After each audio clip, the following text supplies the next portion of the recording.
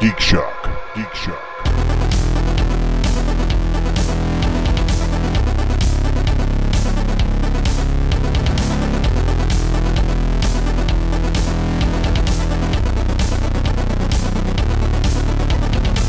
Barry, I need you to tell me about It's Weird Al Drop person. Squad: The Escape. Oh, God.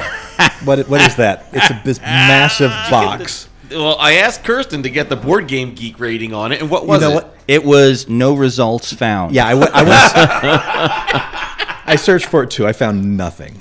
So, if you're... It's almost as if it does not exist. Thank you, Andy, for leaving yet another game with us. And not just a game. This thing is huge. It's a massive box. It's like 2 feet by... It's like Michael foot. Knight. It's like Barry if he had no arms or legs. What? The size of it. It's about right, isn't it? Yes, it is. Yeah. I'm glad that's your unit of measurement. if he you ha- can't use meters, Christ. No. It's less than a meter. Drop Squad: The Escape introduced the whole family to the exciting world of the Drop Squad. TM. Quadruple amputee, The Escape. Yeah. Choose one of the heroes. Cheeks, Brutus, Trixie, Stretch, or Rue. They're all like mice or... Is that Stretch-a-roo? Is that one person? Stretch Stretch or or Rue. Oh, okay. Stretch, comma, Rue. I found a YouTube review. It's not helpful here, but A YouTube review. Play Party Plark. Plan reviews it, and so does Centurion's review. Well, It's Plinko for kids. It's no good if Shut Up and Sit Down or whoever the Right. fuck they are don't review it. No, it's Plinko for children. I don't think Play Party review is probably your best go-to for adult entertainment. apparently, Ages 5 and up, 2 to 4 players, playtime 15 to 30 minutes. Oh. Warning! No shoot. Choking hazard. It contains small parts. Yeah. Keep away from Andy, which is why I have this. I'm legally required to present that warning to all my dates. We're gonna play this. We got to play it. Really? Yeah, we got to at some point. What? I mean, not on the show. I mean, it's a visual game. This wouldn't translate to audio at all. Oh, well, then we definitely have to play it on the show. But we definitely have to play it sometime. Oh, no, we don't want to hear this game. There's going to be a lot of clinking and clacking because of the thing, because of the Well, yes, Plinko. it's like pinball. It's nothing like pinball. Well, it's pinball without flippers.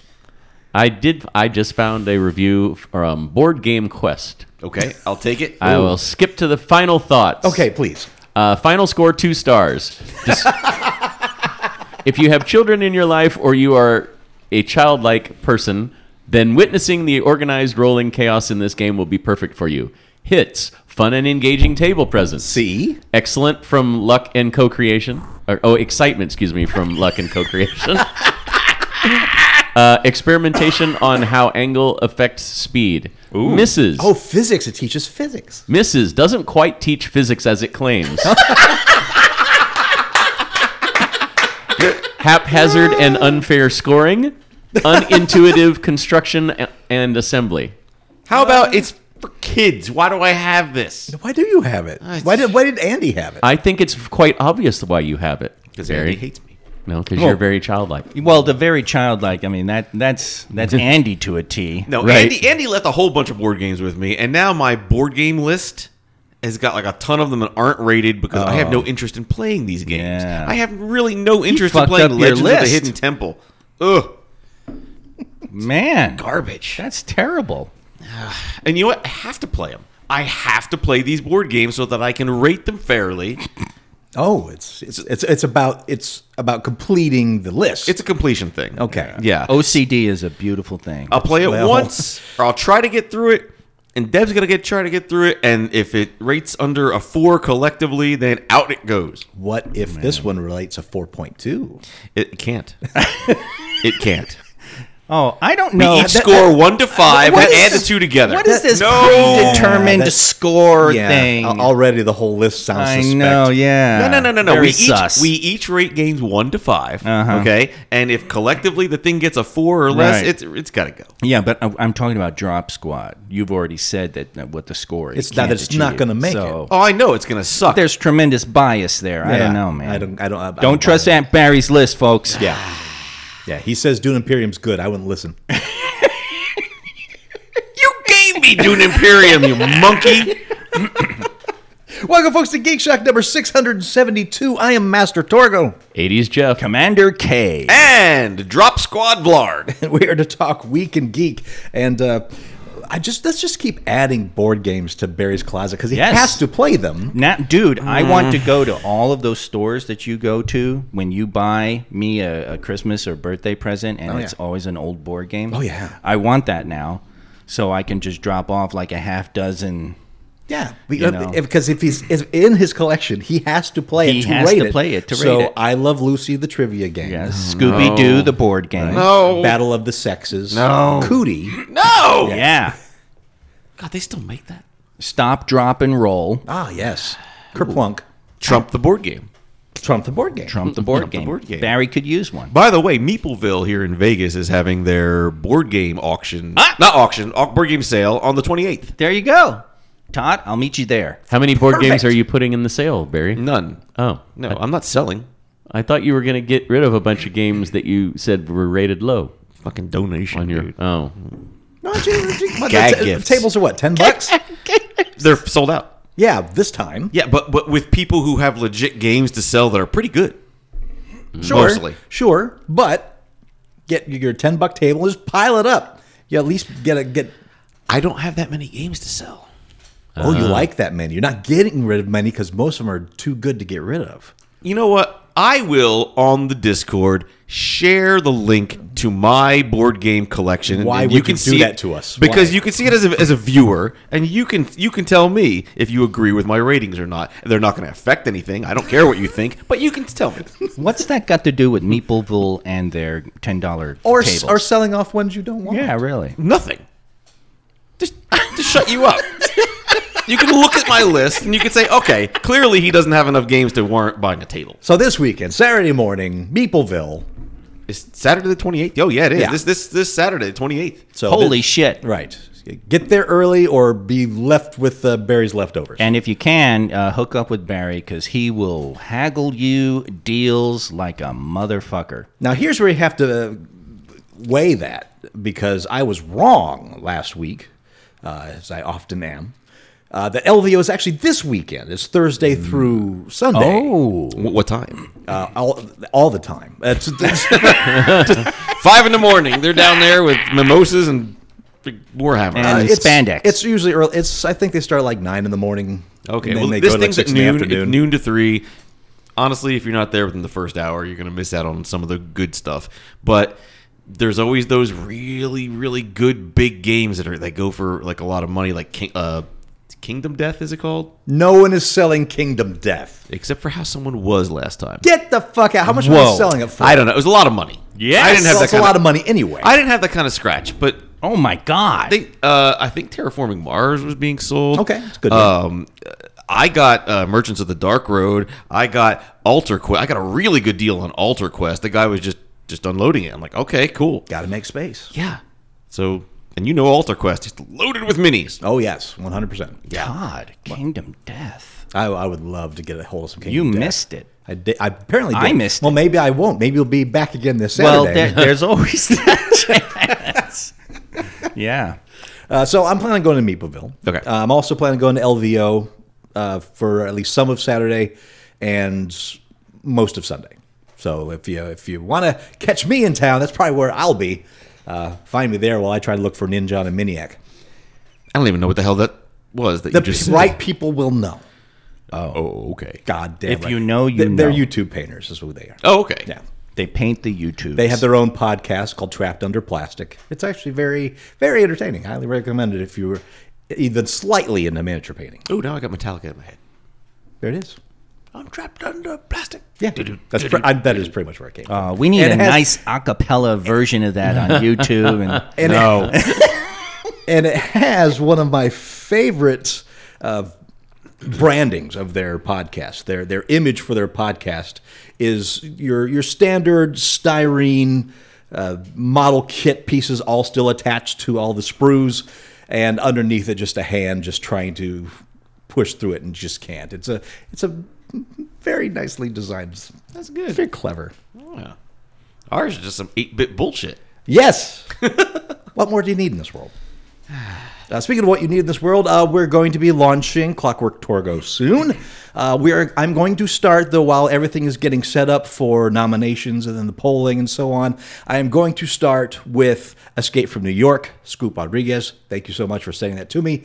And I'm going to make sure that gets to be the first thing that I watch for it, and that will kick off the whole endeavor. So look for that soon. I've also started painting the next mini to be given away. It's another Malifaux piece. This one is as a fat, naked dude, all in leather. Sure you're not going to keep that one for yourself there? Wow. I didn't. But instead of arms, he has rusted pinchers for hands. So Rusted pinchers. yeah, big ones. That's Is this a Slanesh thing? Or? On a more steampunky level, sure. yeah. Okay. Oh, and if you're listening to this, you can go to the Discord right now where the Clockwork Torgo channel is already live. Yes. Wow. So I'll go ahead and put the call out there. Of course, you probably start this before you even hear it, but in case this is the first you're hearing it, that's where you put the nominations for movies for me to watch. Now, here's the criteria. What movies? Movies I should have watched by now. Here's the thing. I've watched a lot of movies. I might have seen your nomination, and so I'll let it know. But if you've put a movie there that I haven't seen, and I will choose 4 every month from your nominations, and then we'll select the poll from there, and you'll decide from those 4 which I watch. If you want to nominate something, be sure and make your post say nomination, whatever. That's a fine idea. That way it Yes. stands out from the crowd so I can see the nominations clearly. That's a great idea. If you can, use the colon emoji. Now, don't fall into the trap of assuming that Torgo has actually seen a movie and not putting it on the list, because chances are good he has not actually seen that Don't be movie. afraid. Yeah, yes, you exactly. Just you go balls out, folks. Yeah. Even if it seems like a very obvious title that No, he has already seen. You will not believe Yes. what the man has not seen. Don't flood the channel, but, Yeah, just make it stuff he really needs to certain see. person whose names I won't mention. 1 or 2 suggestions will do. Yeah, Steve. So that's the going forward. So that being said, what geeky things you do this week, Barry? I'm not proud. I started another playthrough of Skyrim. Wait. What? This is how many now? No, I don't want to talk about it. I do. It's a lot. I got sick of the running around like a maniac endurance one where you have to eat and you have to sleep and the cold affects you, because that is nightmare mode in Skyrim. So you started playing that one. No, I started playing that when I stopped. Okay. So this one, I loaded it up with mods because I saw Kingval do a bunch of mods on his channel, and got them kind of to work well together, sort of. It's really neat. There's a lot of new quests and things, and I really I really like the mod where you have variable start locations. I forget what it's called, but it's a popular one. Because I didn't want to start in Helgen and have to go through all that again. It's really aggravating. After your 10th time, yeah. Yeah. And So now that you're on your 30th time, it's like, I don't want to see this again. Yeah. So I just, I'll just start fresh in Solitude or something like that. And I did, and I became an archer because archery is overpowered. And I'm having fun with it. Except something's weird with the mods. I go into, and players of Skyrim will know this well. Outside of Whiterun, there's the Tundra Homestead, which was added, and it's a really nice player house where they have spots where you could put all the collectibles in it. It's gorgeous. I can't enter the house. Oh. It just loads forever, like for a half an hour, black screen and music, but nothing. oh no. I've tried it like 3 or 4 times. I was like, dear. screw Time it. to start over. No, God, no. I spent 10,000 gold on this thing or something close to it, and then I can't get in it. So it's like, all right, I own a house I can't get in. That's great. So I'll try it. I'll buy another house somewhere else. Hopefully they have spots for all my collectibles, and I'll just run with it. What if all of his houses are like this? Jesus, it sound. Then He's not I'm- playing Skyrim. He's playing regular life. He's playing Jeff. He's afraid of the cold. No, He's no. got to eat and sleep. The only part he left out is shit. And Come he's on. got a house I'm sure that he there's a needs to mod for put that. his collectibles in. Is there a poop mod? Come on, Todd. You're the one that had separate houses just for different collectibles in that game. yeah. Had a house just Don't for you need skulls, a house just for, potions Cheese or some wheels? bullshit like that. You had like 3 or 4 houses that were only for storing your shit. It wasn't so bad. There was the House of Skulls, but there was also the house just for gems. So it's very colorful. It's a whole separate idea. How many guys named Jim are in this game? There's only one, and she's truly outrageous. Oh, okay. That's really all I did. That's all you did was Skyrim. That's it, man. When I get hooked on something like that, okay. Well, I did play a little Vampire Survivors, but I'm trying to not play that game because that's just a time suck. He sent me a video of I did, the didn't I? screen of him playing Vampire Survivors. Now, when you play Vampire Survivors and you've basically bought all the things and you're now hitting the 30th level every time you play, the game is just visual chaos. It is there. In fact, there comes a point where if you have the right weapons, you don't even have to move. You just stay still, and the game plays itself. You can go grab a drink, or go to the bathroom, have yourself a Wii and a nice little magazine article, and then come back and see how it all went. Now, I'm not in endless mode. I don't know. I'm not that good at the game. You can unlock endless mode, and you can unlock a way to gold farm, and you can sit there for hours, apparently. I checked the Reddit. I'm not there, and I don't want to be there. Yeah, that's. I will say now that I've bought all the things, and now there's just a few characters left to open up, maybe, and it's. I've basically done the game. Yeah, the game's done. My interest is waning. Did you finally figure out your shield thing? Because I looked that up. Oh, no, that was Tiny Tina's. Yes, I figured it out. I'm dumb. I chose the wrong thing. I got to respec. Yeah. Yeah. I was reading up on that, and it was really funny because I entered shield not recharge time, and I don't think I even wrote more than that on Google, and it all came up. Yeah, I tapped on it, and it's like it's a way you build your character. Yeah, and it just says Barry's dumb on Well, each one no, of them. well, it was He really picked funny like because if he you spec'd into glass cannon. And, yes, glass cannon. If you want to have, 30% as soon as I more read damage. it, I'm like, yeah, Barry did this to himself. Yep. Because you increase your damage, By 30%. but you sacrifice Shield on the does not shield. recharge. And I was like, yeah, that sounds like Barry 100%. Yeah. I'm a walking nuke. Ouch. Stub my toe. What are you gonna do? Stub toe fail. Ouch. Restart. So I'm just waiting for the next big game, and I know what it's going to be. It's going to be Hogwarts. That's a big one. Oh. Yeah, I thought it and was- that one I actually might buy new. But I have 2 Xboxes in our house. We have the like a newer one and like one of the older ones, and I don't know if the older one's going to be able to take it. Yeah, in my what do you mean? experience, the older ones have a little problem taking it. Not entirely. Yeah, They you take have it a to little ease it hard, in. and they just run rough after. Yeah. Yeah, they overheat real easy. Yeah. Yeah. Seriously, I don't know. If graphically, I just don't want like 10-minute loading screens. So you say Xbox? So that's an Xbox One. Yeah. Okay. Yeah. Okay. It's not a 1S or a 1SX or a 1GT. Not a 360? Cobra or whatever. No. Hogwarts Legacy on 360. That sounds like a fine Hogwarts choice. Legacy on the Game Boy. Yeah, that's probably going to be the next obsession. Of course it is, and I'm looking forward to that too. What house are you going to be? I don't know yet. I don't think I have to choose yet. What house are you? Normally, I'm always shoved in Gryffindor, but That's but ridiculous. it's like everything's Gryffindor. He is so Slytherin. Yeah. All that backstabbing and shit. Dude, join us. He's Huffle Slytherin. We have cookies. Hufflerin.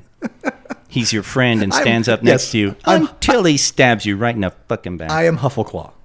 No, not Claw. You need to make a choice. I did Huffleclaw. What house are you? Generally, I turn out Raven Puff. Which one over Generally, the other? Ravenclaw. Yeah, I'd say so. Yeah. Jeff? According to my nephew and also Deb, and because she's not here to, confirm this, Ravenclaw is what I keep. Jeff is keep definitely popping up into. Come on, the Jeff's big Ravenclaw. ultimate fight of good and evil for the fate of the magical world, and Jeff's going to be back in his place, reading his books. Deb's Ravenclaw. She's got it inked on her, so that can't Well, change. yeah. Maybe that's why she insists I'm Ravenclaw. That makes sense now. Yeah. I forgot about that tattoo. Everyone wants Jeff on their team. I get it. I want Jeff on my team. Well, fortunately, it's a single-player game. Thank goodness. You know what? I want to just stop right here and just discuss, because it's not part of the news or anything, because fuck it. the Avengers game that came Ubisoft a couple of years ago. Like Right. 2 years ago, It was fun. The single player was not bad. Yeah. But then the actual game opens up, and that was crap. Oh yeah. Yeah, it was a live service game. And what's a live service game, in case you don't know, is a game where they keep adding things to the game, so you have things you can still buy in the game to keep playing it. Not like you do on a MMO where you're playing monthly.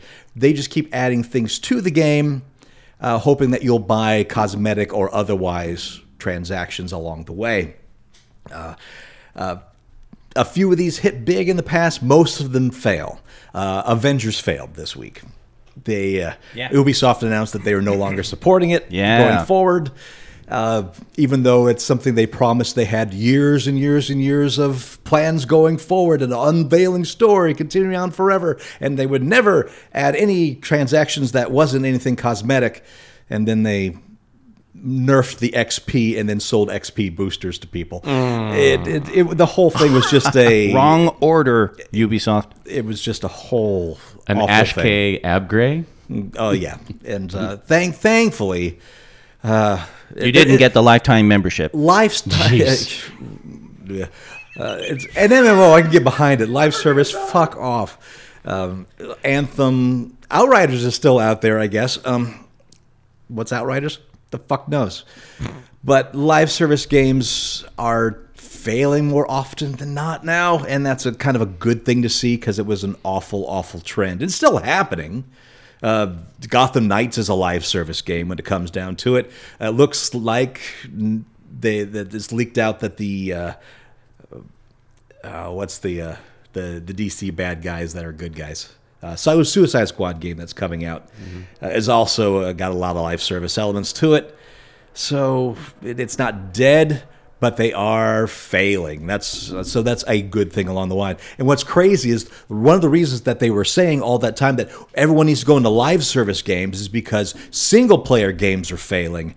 And actually, it turns out that if they would have gone with their original single player ideas, they would have actually made money by this time instead of the money that they're bleeding currently. EverQuest is still going. The original. Yeah. Yeah, EverQuest 2 died ages ago. But yeah, there are the holdouts for those playing that original EverQuest. I don't understand that. It's one of those things. It's like you don't have to make all the money. You can make some of the money and still be profitable, and that's a good enough reason to keep it going.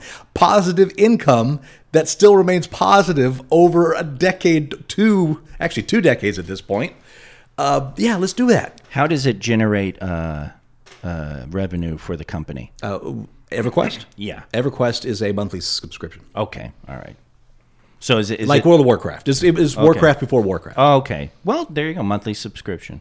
Like D&D 6e, which will be top tier $30 a month. Whatever. At the top tier. Whatever that means. Yeah. We don't. I didn't even put it in the news yet because we don't even know what it is. we Everyone's just don't. speculating. No, we don't know. So Actually, there's no point on that. Well, it's As for what I've actually been playing 2 video games myself. 2 that have been arguing for my time, and one of them that just I had to stop playing it because, god damn it, too much time at once. Star Trek Online. Yes. Wow. My spaceship is a motherfucker. Is it the USS motherfucker? I was gonna say, is it motherfucker class? The motherfucker. Mountain Blade 2 Bannerlord. Mountain Blade is a series that goes way back. Oh, yeah. I was playing Mountain Blade, I think, in the mid-aughts. They released Mountain Blade 2, Mount and Blade 2, this not that Okay, I long get it ago. now. It was in Mountain Blade, yeah. It was in early access for a good while. They finally released it. It's a time sink and a half. It's a lot of things. It's one of those games that tries to do everything, so it doesn't do everything well, but it does everything good enough. Oh, It is a medieval simulator where you are a nobody trying to climb up to become basically the ruler of this fantasy realm. Now, it's a fantasy realm without magic. It's all very, very medieval, but it has a very Conan feel to it. you start with just yourself, and then you hire a band of people, and you go out and basically create a name for yourself however you want to do it. If you want to go out and be a bandit leader, you can. If you want to go out and be a tradesman, you can. What most people will do and what the game really wants you to do is just be a conqueror. Whether you do that as a vassal for the failing empire or a vassal to the rebels going against the empire, Yeah. the varying factions of each, or starting your own group and doing whatever you want to do, it's up to you. It comes in basically two parts: an overall arcing map, which you are going to various cities, doing your trading, entering arena competitions, trying to gain favor with various nobles, however you want to do that. And then there is the combat phase. You take your group of little armed men and go against smaller or larger groups of little armed men, and then it goes into this whole action combat, horseback or otherwise, that is strangely addictive. There is a very, very satisfying thing about running into a group of people with a poleaxe on a horse. It's just lots of fun. Well, now you know why the real knights did it. Yes, that's exactly why. For fun. Yeah. What's the first person, third person? Whatever you want it to be, it has both aspects. Get I the play, fuck. I play it in third person, but you can do first person if you Because rather. most people try first person. It's like if you're not shooting, if you're melee wailing away, it just generally doesn't carry. Sure. I mean, but if you want to do bows, if that's your thing, then maybe you do want to do first person. God, another Skyrim. What's overpowered? bows? That's just it. There are so many skills in this game, and the skill trees are so long. This is a game that expects you to sink hundreds of hours into it over time. And the Single problem player, right? is... Single player. It is single player, Okay. single player only, that I've saw. And the problem is you actually can easily sink hundreds of hours into it because it does have a real one-turn-itis aspect to it, where it's like, well, okay, well, that battle, well, I have to sell all the things I looted in this battle, so I got to get over the city and sell all of that. And I need some, it gets me enough money that I can hire some more vassals. So I think my army now is about 170 people. I've joined armies that are to like help other kingdoms take over castles or whatever in the thousands. And I think that's one of the things with Mount & Blade 2 versus the old ones is that now there's enough computer processing power that it can generate that many people on the battlefield in an action game and without any hiccuping and with smooth action to it. It has a light clunkiness to everything, but it's part of the charm of it. I'm sad to say I've definitely invested way too many hours in this game. So much so that I had to like put it away, a la Civilization, to do other things. Say, I can't play this until I've done these other things in my life. Like, take care of my wife, paint a mini, something. Oh, it's overrated. Just Yeah, go to work. Now, Yeah. how are you playing it? Is it I'm playing it on the Xbox. okay? So you physically have. I physically have the copy. Okay. It's $30, so it's cheap, and I'm sure it's just as cheap on Steam. Well, I'd want to play it on Xbox because my machine isn't strong. Okay. So that's why I do a lot of console gaming because I don't have a real powerful gaming machine. I It use is. mine for business. It is not in the Xbox Game Pass. That's what I was just looking up Yeah. on my phone because At least not as of yet, but again, it's $30, and my God, if you strike it down to an hourly, I've probably played about. It's cost me about 20 cents an hour at this point for what I've played in this game. Okay. Okay. You said you were playing games. You mentioned one. I'm also playing Marvel Midnight Suns. I've heard things a about that. fairly new game. It's a game I didn't go. I went in with absolutely no idea what it was. Okay. And I'm kind of glad I did because I've been pleasantly surprised by it, especially after because what do I have in my mind with Marvel and superhero games recently? I've got friggin' DC Gothic Knights or whatever that Arkham Knights. Arkham Knight? Sure, that's the one, which was awful. Right. Live service game. I've got Avengers in the recent past. That was an awful live service game. So I was kind of expecting that with this, going, okay, I'll try it. It'll suck. I'll send it back to GameFly, and it's a board game with cards with light dating simulation. That checks all of the Torgo boxes right there. Card game. Now I'm using Dating sim, check. I'm using dating sim in kind of the overarching game style. It's more of a friendship simulator. I haven't seen any dating in this, but Friendship? You're Friendship. as you gain, you basically hang out with other members in the group, whether it's the Midnight Suns or the members of the Avengers that are with them, and you basically raise your friendship level with each one, and that makes more combat pluses happen. So That almost it sounds like a affects the game. JRPG. It has that little bit of do you aspect remember, to Do you it. remember Marvel Ultimate Alliance?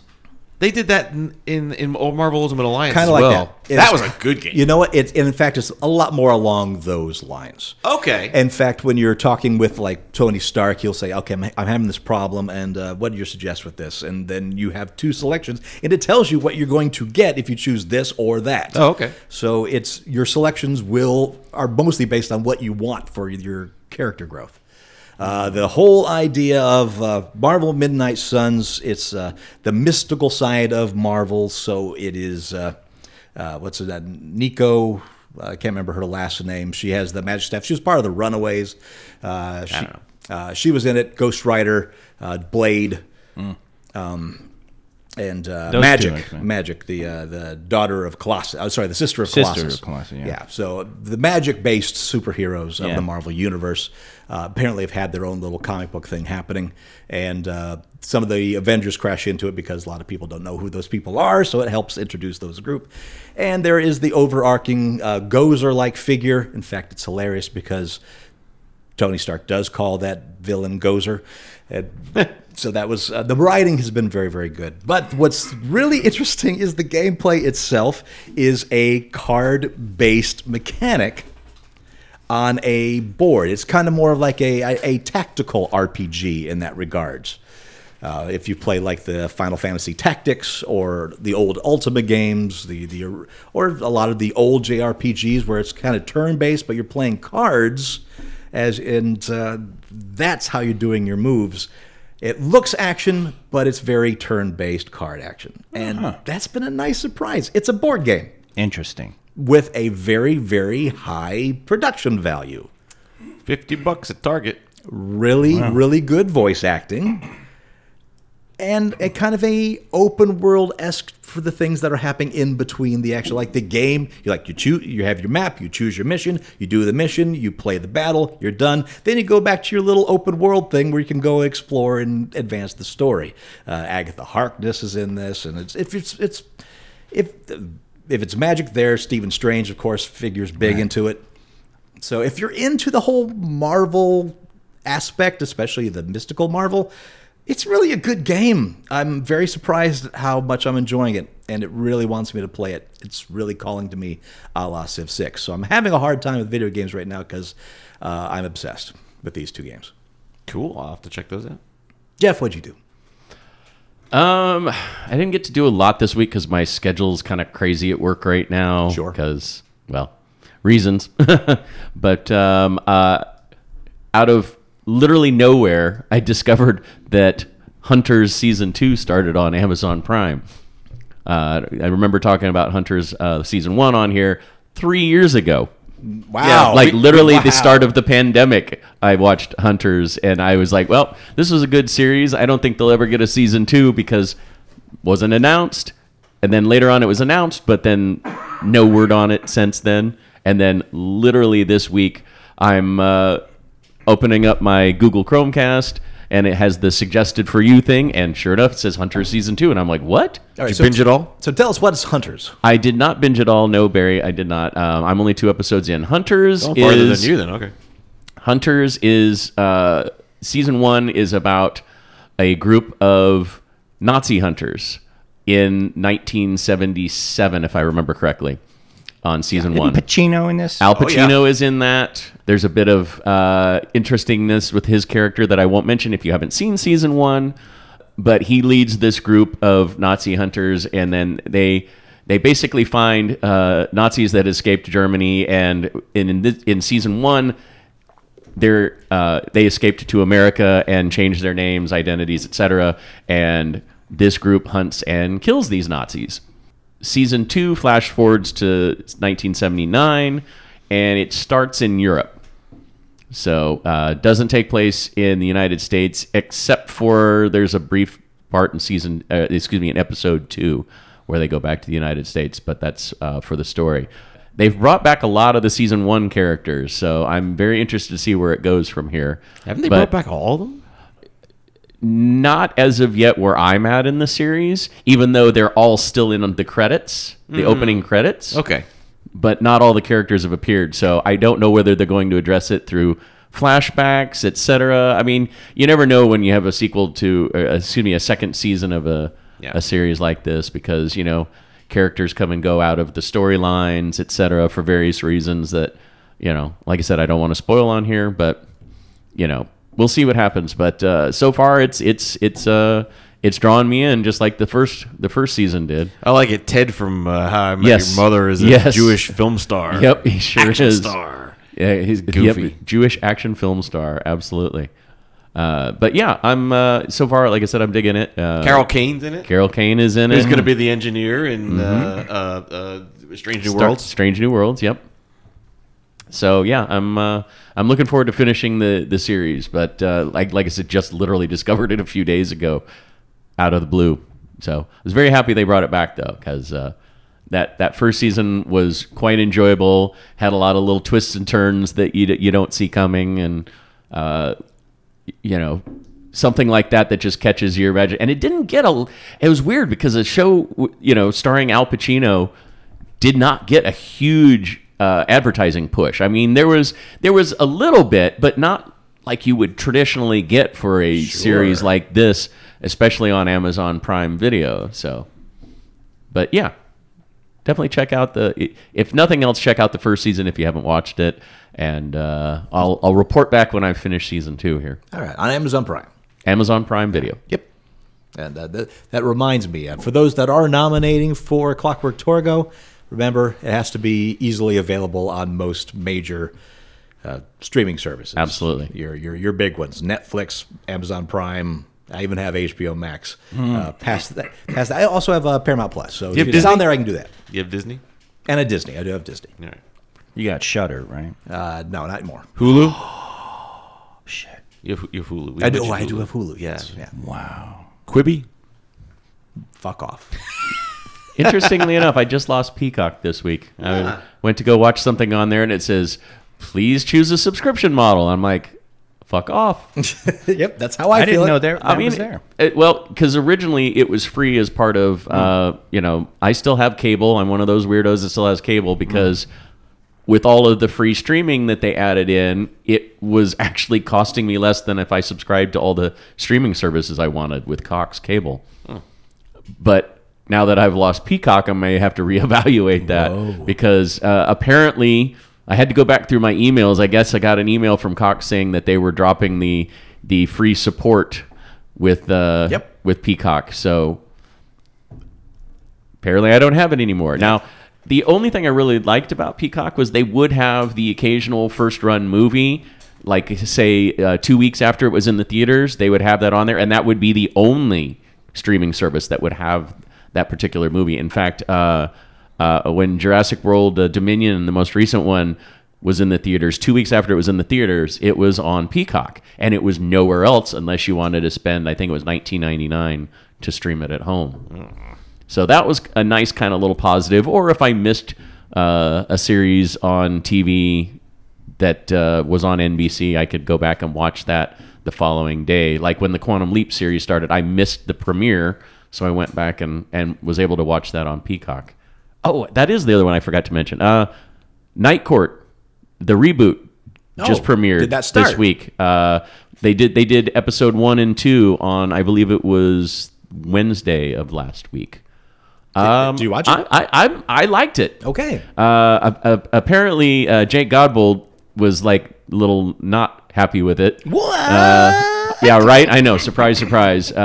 He mentioned that he was kind of meh on it on the Shock Monkey's Lair. But I enjoyed it, and it's one of the few that they are filming before a live studio audience. In fact, Darren, friend of the show, mentioned that the last time he was down in L.A., he went to Warner Brothers Studios and was doing the tour of the lot, and they got to do a free audience sit-in for taping of an episode of Night Court. So he actually got to see that in person. Nice. And he said it was a good time. He said there were a lot of little things that really reminded him of the original series. So yeah, that was the other thing. Kirsten, what'd you do? Well, I troubleshot. Can you say troubleshot? Yeah, I think so. Yeah. Troubleshooted my TV. You troubleshoot. Yes, I troubleshot because I was having trouble not shitting. If there's one thing in my life that's working right now, That's yes, consistent. yeah. So what was wrong with your TV? I have a Chromecast, and so I was linking up with my phone to watch YouTube, and I was like getting no audio, and it was really weird because on the phone it was working fine. So I troubleshoot, shoot the phone, and I'm pretty sure it's not through the phone. I'm like, it can't. Is it the Chromecast? And I disconnected the Chromecast, let it cool down a bit, put it back in. I'd get some volume, and I'm like, okay. Let me pause you right here for a second, Kirsten. Now, Andy was back home recently. Did he use the TV at all while he was there? Did he have a glass of water near it? Did he touch the TV in any way? Yes. And I don't mean physically with just the television itself, No. maybe even the remote control. Yeah, of he the touched TV. it with his mind. Well, there's your problem. Yeah. So it took some work because I had to. I went through the process of everything. The Chromecast. At one point, I removed it from the HDMI and plugged in my Xbox and turned my Xbox on, and I had sound. But eventually, the Chromecast volume just went. The audio was gone, and it wasn't coming back. And so I plugged in the 360, and it didn't have audio. So then I plugged the Chromecast into the Blu-rays HDMI sound, and I'm like, okay. And then I lost sound on that. And eventually it turned out the first two HDMI ports in my TV, the audio is fried. Oh. So I've now... Damn it, Andy. Yeah. So I've got the Chromecast plugged into the third HDMI. But I had started researching Amazon Stick, the Fire Stick and stuff like that, and see what should I do, new Chromecast or something like that. It looks like I don't have to do anything new just yet. Maybe at some point I may have to get some people have recommended an HDMI splitter. I didn't even know they had those. Yeah. But plug things into that for a while. So, but I was very close, Jeff, to texting you, hey Jeff, you got plans to buy your new TV anytime soon? Cause Oh, yeah, I actually do, so you can have this one back. yeah, I may need it. So Although, interesting that you say invest that. in a console television, a cathode ray tube, one of the old style. yeah, I actually have a 27-inch. Oh my God, you do! Yeah, my Sony Trinitron. Wow. It's interesting that you have that problem because one of the HDMI ports on this TV doesn't work. Yeah. Or I should say it works, but the same problem, no audio. Right. And it's unfortunately the only port that you can plug in a computer to because it's an HDMI/DVI port for your for your computer. So when I use the TV as my monitor, I have to plug in the analog out jack into the to the audio system so that I can have any sound while I'm using my computer. Yeah, that wasn't even working for mine. Because I used the audio from the TV into my sound system. Well, that's what I do too. But it was just weird. That's the only port that it does that. Oh, that's funny. Because I had nothing. I had nothing when I would put it all on. So I had to go through that crap. I'm actually developed the annoying habit of I'm just like randomly watching episodes of Better Call Saul or Breaking Bad. Like randomly, not in order? Like I'll watch a D&D short. I'll watch a short on YouTube something with Mike, and I'm like, oh, that episode looks interesting, and so I'll watch the episode. Just knuckle down. Watch the shit from the beginning. And Odenkirk is just he and Jonathan Banks are. I mean, I know everybody in there is great, but I really just love watching those two.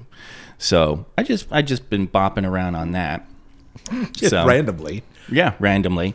Let's see. Was there anything else? I'm almost ready to finish off Kirstenmas.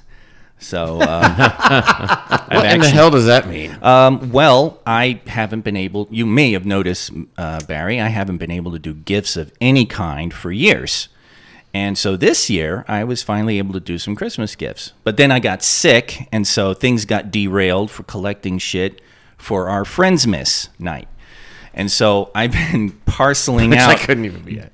Bits and pieces over time. Kirsten misses a whole season. So I've got one more thing to arrive in the mail, and I'll be able to do my last round for Kirstenmas. So that's cool. The one other thing I want to say is congratulations to Knights of the Dinner Table.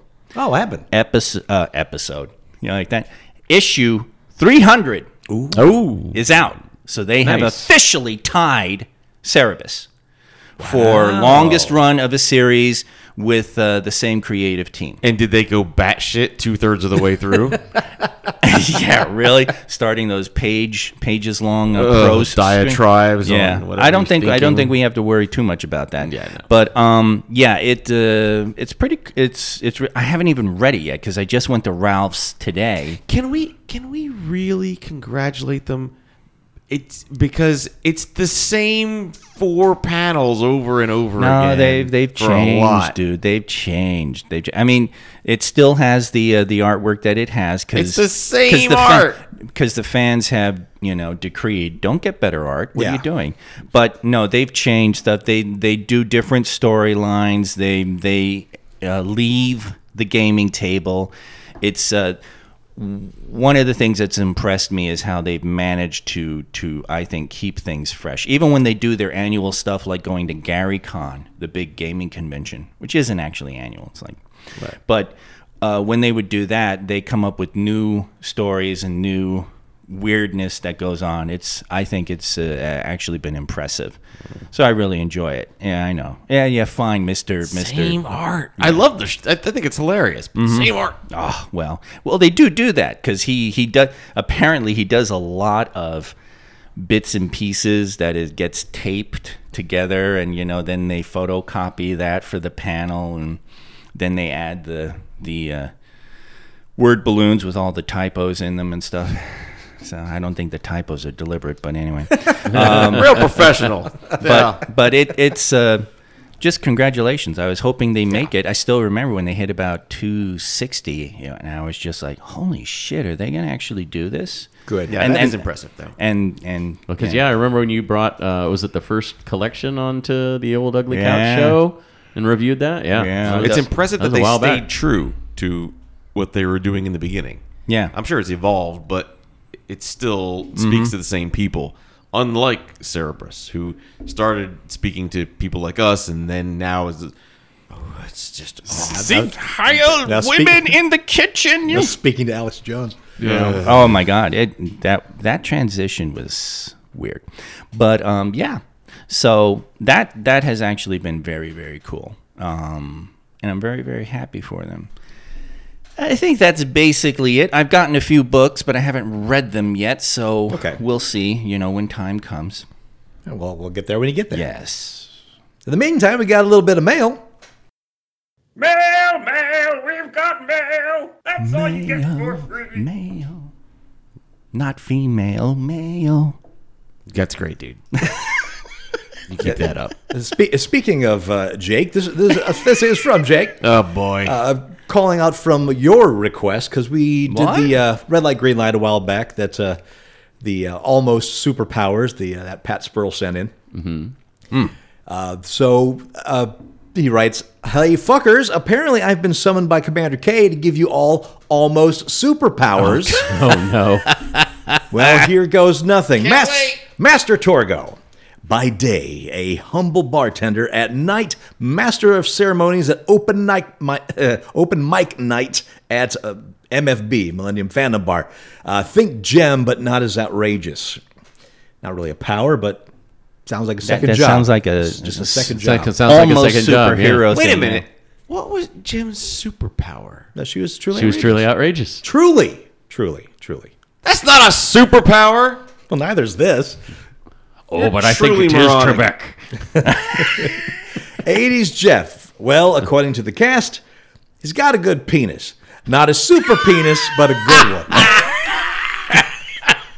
Not a super. Got his own cape. Again, not a superpower, not an almost superpower, just what is, I guess. All right. Commander K, a strange charm that only affects the women of Australia. Oh, Jake. And of course, you live here. Yeah. Well, yeah, that's how it works. Barry, the ability to have Deb walk around Las Vegas and saying proudly, "Yep, that's my husband and I love him." Granted, that's the only thing he can make her say.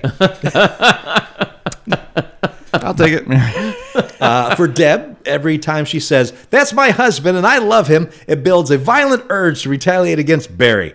It starts with a slight punch, but if it builds too high, it shall be a full-blown, shin-shattering side tackle. However, it can only be done to Barry. That tracks. Yeah, that does track. Absolutely. Red card.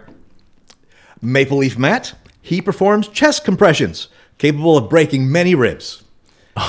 Sometimes they work, and most, well, he tries. Fact check. Able to speak Lovecraftian chants.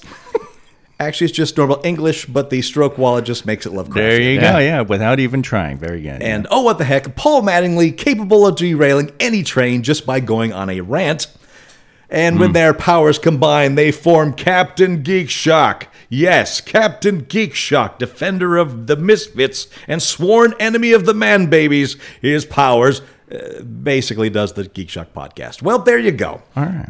From Jake. Thank you, Jake. For, And Torgo forms the ass. I'll be the left nut. And of course, Jeff is the penis. well, yeah, given.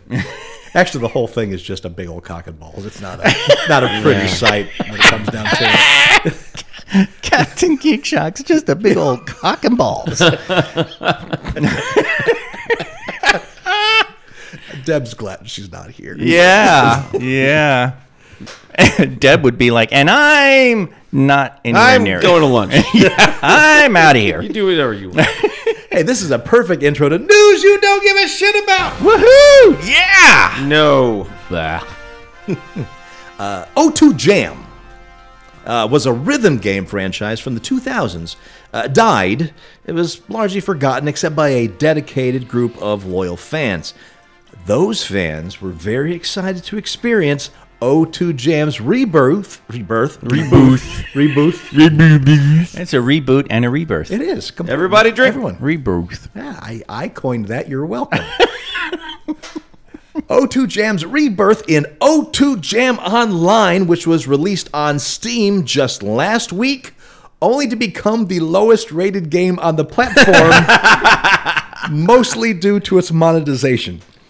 Of course. Monetization? How does that screw anything up? O2 Jam Online is technically free to play in that you can freely download the game client, but you can't play the game unless you also pay to unlock songs. What? And those songs only unlock for either 7 days or a month. There is no way to permanently unlock songs. In fact, there's no way to permanently unlock anything, as even cosmetic notes, colors purchased only remain available for 7 days or a month. Oh, fuck all the way Talk out. about nothing but cock All and the way balls. Reviews Yeah. overwhelmingly negative. 4%. It gets a 4% of 1,081 reviews. 1,081. So yeah, even cosmetic stuff, you have to buy them after 7 days. So the whole thing seems designed to push players to pay for a subscription of $13 to gain access to most of O2 Jam's content. But that becomes a worse problem. The subscription is a daily charge. What? $13 a day? $13 a day subscription to this game. fuck? Holy shit. O2 Jam Online currently has 4% positive that Barry just saw, Or 3 now. making it the lowest 4. Now 4. lowest scoring game on the platform. Wow. Wow. And I thought Activision Blizzard and their fuckery with online subscription bullshit is That is truly, Wow. truly outrageous. You know, Wow. the 13 is extreme because I would actually pose it, or is it posit? yeah. But that a daily subscription for a lot of games is actually a good idea because how many times do you play a game every day of the month or something?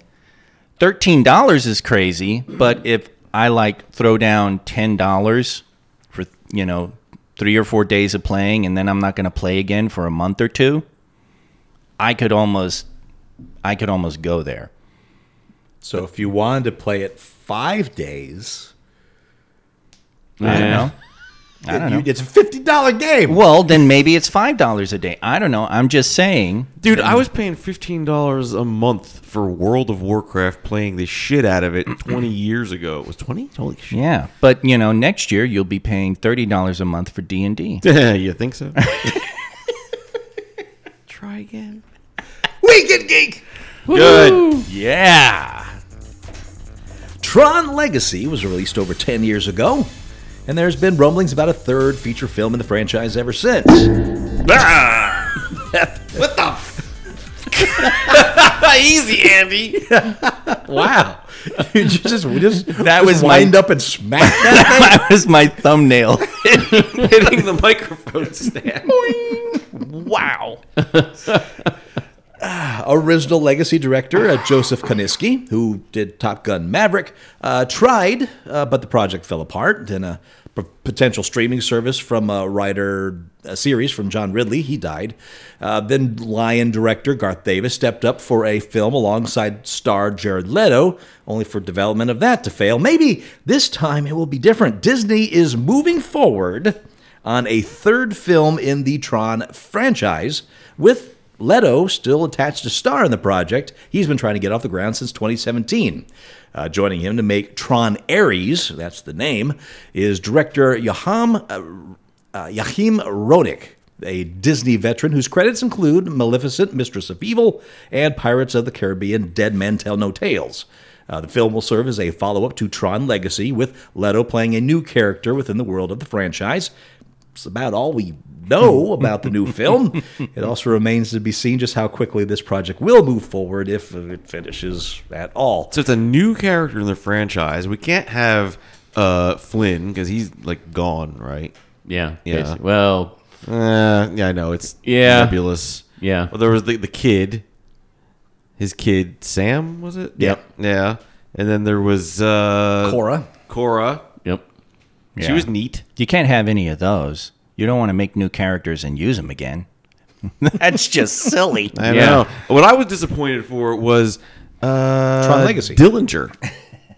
Dillinger's kid was in it, I think and that was that was Cillian Murphy. Well, that was Cillian Murphy, and they were having that to Cillian. set up Cillian for the Murphy. next one. Right. That was the pre-salvo for the film that never was. Yeah. Film that never was. And on the DVD, there's even a little featurette with someone talking to the Master Control program.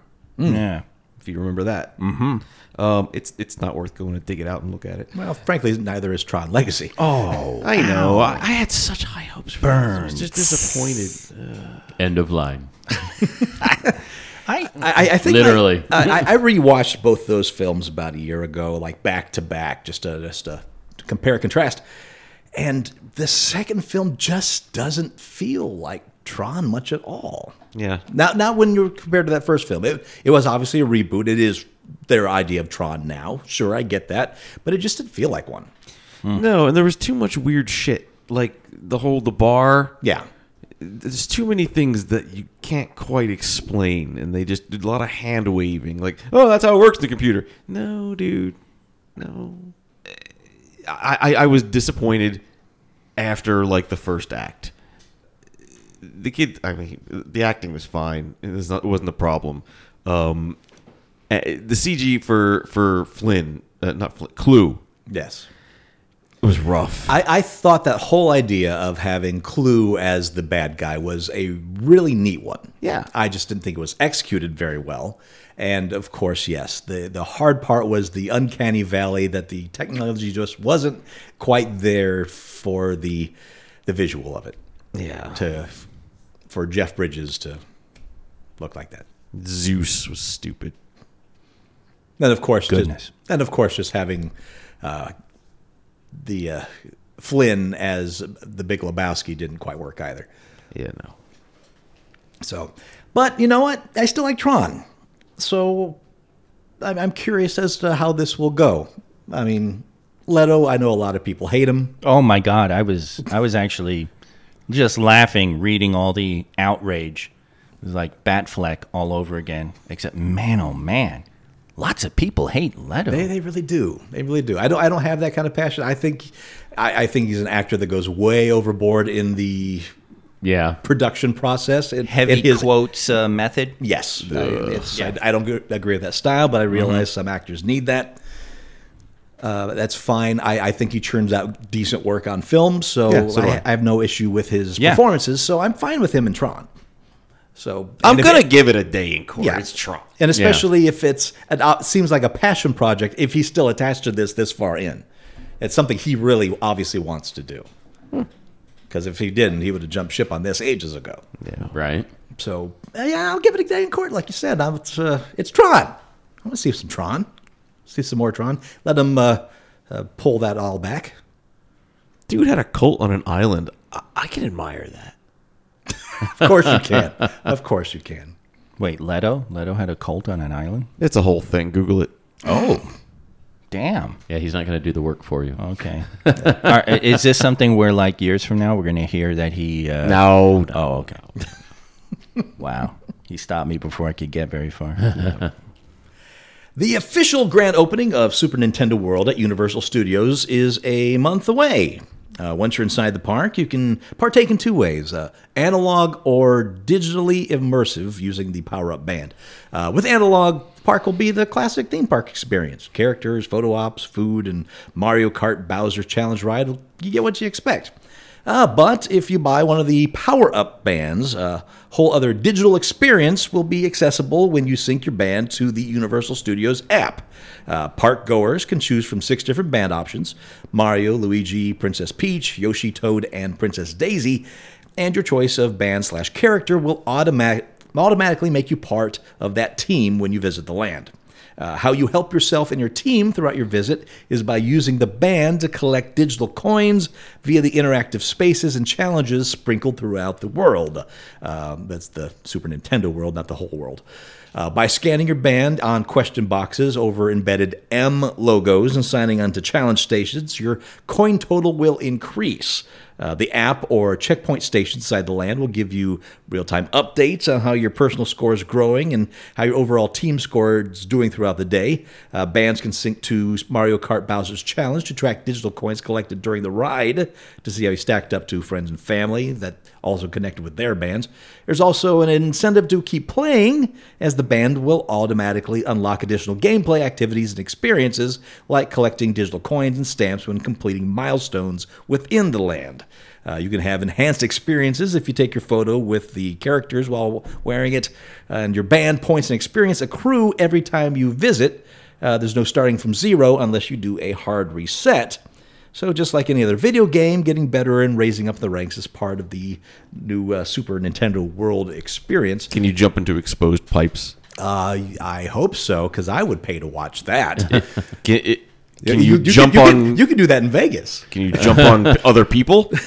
You can. I don't know if you get rewarded for it. If you You'll get buy rewarded. the power-up thing, can you shoot fireballs? You might get trespassed for doing that.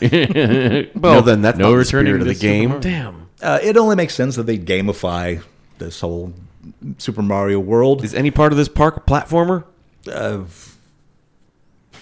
I'm. You know what? I'd be surprised there's some kind of rope bridge thing on there. It The only makes the only sense. thing I've seen so far that they've done any actual footage of is the Mario Kart ride. It's a dark ride style with augmented reality glasses that you wear. Whereas I guess the one in Japan, it's an actual roller coaster with augmented reality. Jesus H. But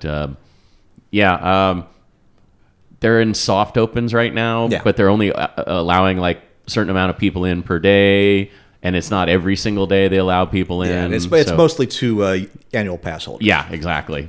And so, I plan on going sometime this year just to check it out because I haven't been to Universal in a while. So Yeah, I've seen the footage of the Japanese one, and it's a small land, but seems packed enough with things to do. But only so much you can do with that space. right. I can't say I'm impressed by the Mario Kart ride overall, but is with these bands is just because it's like I could just see this devolving into you bought a hot dog, you get 10 coins. It's It feels very much like they're trying to emulate the Magic Band at Disney as much Yeah, as the possible. Magic Band now, they do like the Magic Band Plus, they do the special Yeah. things. Plus, at Galaxy's Edge, Yes. they had the app on the phone. I don't know if they still do, but now They do, got an yep. enhanced one with a bounty hunter thing. Yeah. So in Disneyland Galaxy's Edge, with their new Magic Band 2.0, there is a bounty hunter game that goes to the Disneyland app, so you can play the game. There's games you can already play without the Magic Band in the Disneyland app while you're in Galaxy's Edge, but the bounty hunter game you can only play if you have the app and the Magic Band 2.0. Because the Magic Band gives you kind of a pseudo compass where, like, it starts to kind of point you in the direction that you want to go to find your quote unquote bounty, and it'll like start blinking red if you're too far away, and it does all kinds of interactive stuff. They're planning on apparently doing more things with the Magic Band 2.0 over the years, but that's just right now the only thing you can do with that. But I know Universal, when they were announcing the Super Mario Land, and they talked about, get this and you can, punch the bricks and blah, blah, blah. And I'm like, okay, so this is their version of Magic Band. What else can it do? And apparently it's only in that particular part of the park. It's not for the rest of Universal Park, which I thought was very underwhelming. So, I don't know. We'll see. That's just it. That's the functionality on it. I'm like, there's potential there. There certainly is, but it all comes down to because it's very vague with various challenges. What are the challenges? What challenges are you Jump talking over about? open pits. It actually reminds me more of if you go to California Adventure and you do in Adventures Campus the Web Slingers ride. Okay. There are web slinger attachments you can buy in the gift shop that are supposed to quote unquote enhance your game while you're playing it. So you don't need them to go on the ride. But if you and want the experience best points. But if you want the added functionality, you have to buy these web shooters. So what functionality is it adding? I don't have a clue. I don't know. I have not bought one. Like, do I you remember get watching. more animatronics. Is I think you only you get get half the animatronics otherwise. I think you get like enhanced aiming or something like that, so you can basically score more points. I don't know the exact. I'll have to actually look into Which that. probably but- makes a lot of sense, because if you've ever done the Toy Story Mania, or the Buzz Lightyear laser thing, you got to look all that up online before you go, so you know exactly what you should be aiming at. Right. And you can score crazy amounts of points that you normally could not. I know this because Deb's brother-in-law always looks that stuff up, and he scores crazy amounts of points. Whereas I'm just like, oh, okay, I did okay. But no, those two rides are, if nothing else, disappointing. yeah, that's fun. I like the idea behind the whole interactive thing. It's been around for a while, right? It's like the light gun shooting galleries in the theme parks going way back. Right. You hit the target and the animatronic goes off. That's kind of the reward that I kind of want when I'm doing these things. I don't care about an arbitrary number that I see at the end of the ride. So what? But if you make it a competition, and that's fine if they add it to it. But if my shots aren't doing anything to affect what I'm seeing around me, for example, there's a Scooby-Doo version of it out there that when you hit the targets, it has that old school. It does something. Something reacts to it. Something opens up. An animatronic goes off. A plate flies up. Whatever. But if it's just these are targets moving around, or even worse, the Toy Story one where you're going to play your home video game system, but sitting down in this car, then so what? You know, the one I actually liked a lot, and Barry, you can chime in on this too, because you and Deb and I, we did the Men in Black ride at Universal Orlando many years ago, and that is it's a dark ride style where you've got was it 5 people in the cart or Something was like it 4? that. I think it was 4. And then you have your little light gun, and you're supposed to zap things. But it's just like you said, you're triggering animatronic stuff. There's static displays that you shoot that make other things happen while you're going. It's not just shooting at a video board with rear projection on it. It's like actual moving things in it. And I thought it was. I really enjoyed it. I thought it was one of the better experiences while we were there because it was so interactive and. It was fun just shooting these various creatures or shooting at a nondescript can that makes an alien pop up in a window or something. Now, if they very old school, if they'd have like a ride that was like a fun ride mixed with that sort of thing, that'd be great. Because then I can enjoy a fun ride and show the person next to me that I score better than you. Haha. So make it competitive. Well, Barry did win in our particular pod I don't because remember. There's a Jeff red does. button that You you're heard not Jeff. There's a red button that they say you're, quote, not supposed to push, and Barry pushed the red button and got like a super high bonus. You don't put a red button in front of me and say, whatever you do, don't push that. It's true. Push the button. That's exactly what he said when we got off the ride. I'm like, how the fuck did you get so many points? Because he was literally like 100,000 higher than the rest of us. And we were all fairly in the same range. Push the buttons. And I said, what did you do? He goes, I pushed the red button. I said, oh. He goes, yeah, if there's a red button and you say don't push in front of me, I'm going to, of course, push the button. And I'm like, that makes sense. The best example of this ride, believe it or not, was at Prima Donna Resorts. Wow. At the border of Nevada and California. Prim, as it's so beautifully called. The ride has not been functional for years at all. I remember seeing video of it, and that's about it. I think the last time I saw this ride functional was 1999. Sounds about right. But it's probably the oldest version of it, and all they did was use that old school carnival technology of you hit the target and the animatronic goes off. It's just that the guns that fired the sensor was part of the log flume that went through the whole that's right. system. It was a water ride. I forgot about that. It was a log ride, but a really long one with all these scenes of targets and animatronics. It worked. It was fine. I really enjoyed it, and I haven't seen one that good since, unfortunately, which is a weird thing to give the reward to Prim for. Yeah, that is odd. They don't even run the roller coaster anymore, for God's sakes. Now, I'll tell you the best one is at Universal Studios in Orlando, the Islands of Adventure. Now, there's like a log flume ride there.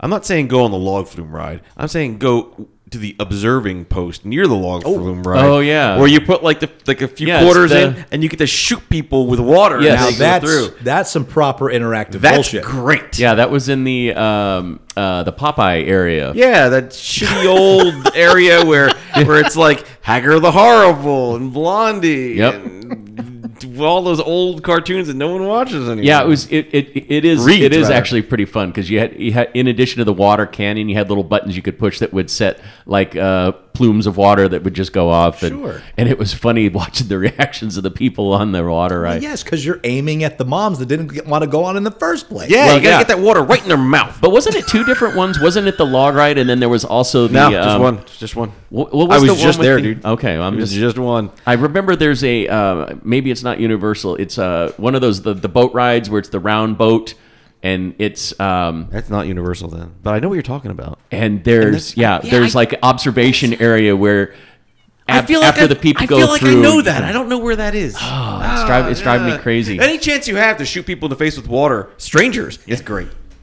Yeah, because it's funny. That's why I'm not a firefighter. You don't always get wet on those the round ones, the boat ride thing, because they have one at California Adventure that seems like it's always down. But yeah, this particular one, I remember you could splash people with the water cannon, and you know. Now you got to pay to Yeah. do it. Well, yeah. But it is worth every penny. Yeah, especially for the people that are like, "Ha ha, I didn't get wet," and you're just like, "Oh, really? You just wait, motherfucker. Barry's here. Yeah. All right, here's an update on the tabletop nerd war. What? Huh? Was there a war? OGL. Yeah. Oh, go with this. Yes. Following last week's disastrous response to the community outrage regarding the leaked Open Gaming License 1.1 document, I was executive producer D&D Kyle Brink released a new statement talking about the team's goal for a new OGL document. The statement takes ownership of a lot of the mistakes that Wizards of the Coast made during this fiasco. Brink outlines that the new OGL 1.2 will be more community-driven and handled in a similar way as playtest materials for Unearthed Arcana and 1D&D, where they would share the draft, take comments for at least 2 weeks, then get back with the people and what they heard from the community. Brinks also promised the following items in the new OGL. Your video content, whether you're a commentator, streamer, podcaster, live play, cast member, or other video creator on platforms like YouTube, Twitch, and TikTok. You've always been covered by Wizards fan content policy. OGL doesn't and won't touch any of this. Also, your accessories for your own content. No changes to the OGL will affect your ability to sell minis, novels, apparel, dice, and other items related to your creations, characters, and worlds. Non-published works. For instance, contracted services. You use the OGL if you want to publish your works that reference 5th edition content. That means that commissioned work, paid DM services, consulting aren't affected by the OGL. Video tabletop content. Any updates to the OGL will still allow any creator to publish content on VTTs and will allow VTT publishers to use OGL content on their platform. Then there's DM's Guild content. The content released on DM's Guild is published under a community content agreement with Dungeon Masters Guild. That's not changing. Your original OGL 1.0A content, nothing will impact anything you've published under it so far. Your revenue, there will be no royalty or financial reporting requirements. And your ownership of your content, you will continue to own your content with no license back requirements.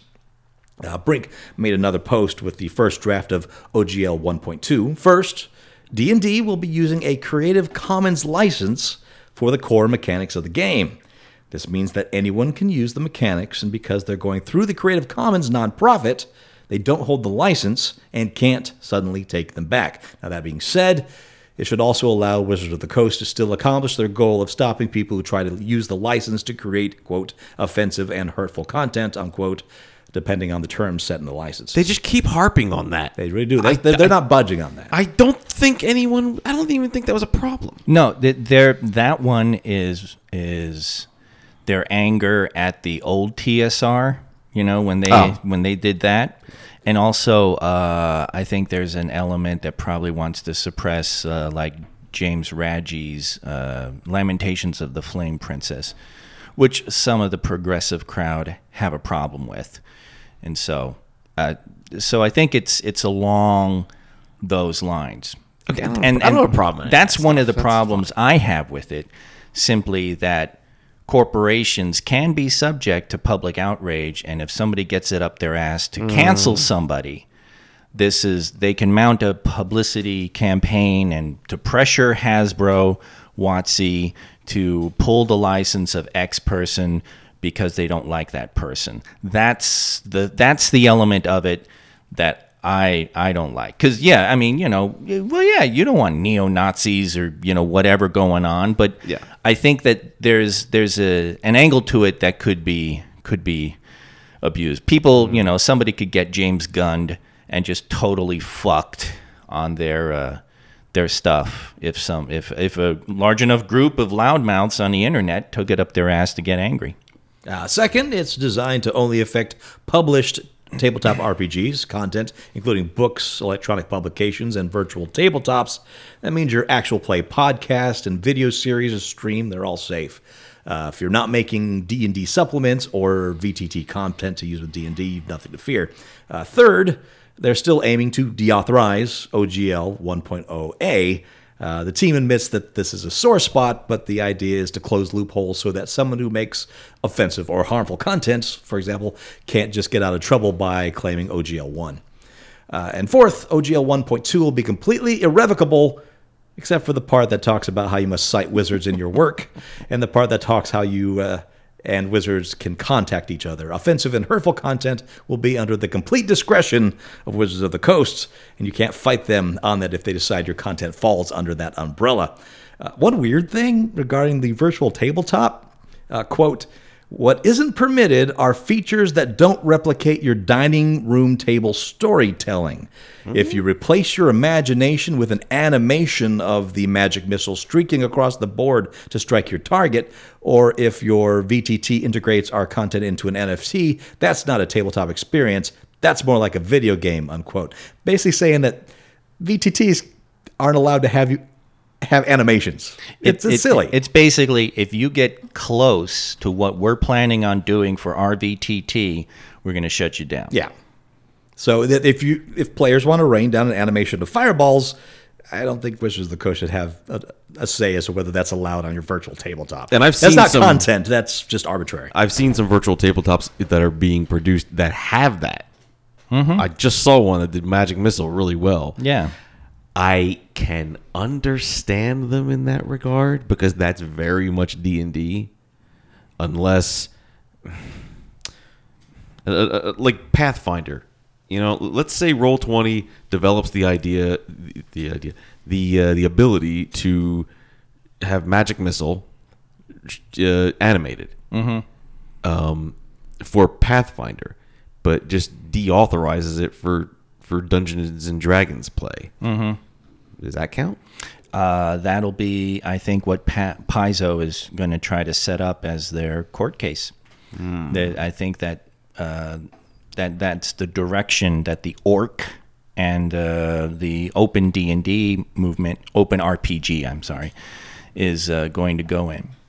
So it depends. I think a lot depends on it. Because they're kind of cutting their own feet off here if you think about it. Roll20, I'm just using Roll20 because it's the biggest one. Yeah. And if they develop a thing to shoot magic missiles, okay, to go pew pew and magic missile streak. It's there. Elaine has used it. Oh, really? Yeah. Okay. There's a magic missile animatic. I don't know, but that's cool. That helps. Pathfinder, the 2 is gonna not. It's not gonna be on the OG. It's gonna be on their own thing. Right. Right.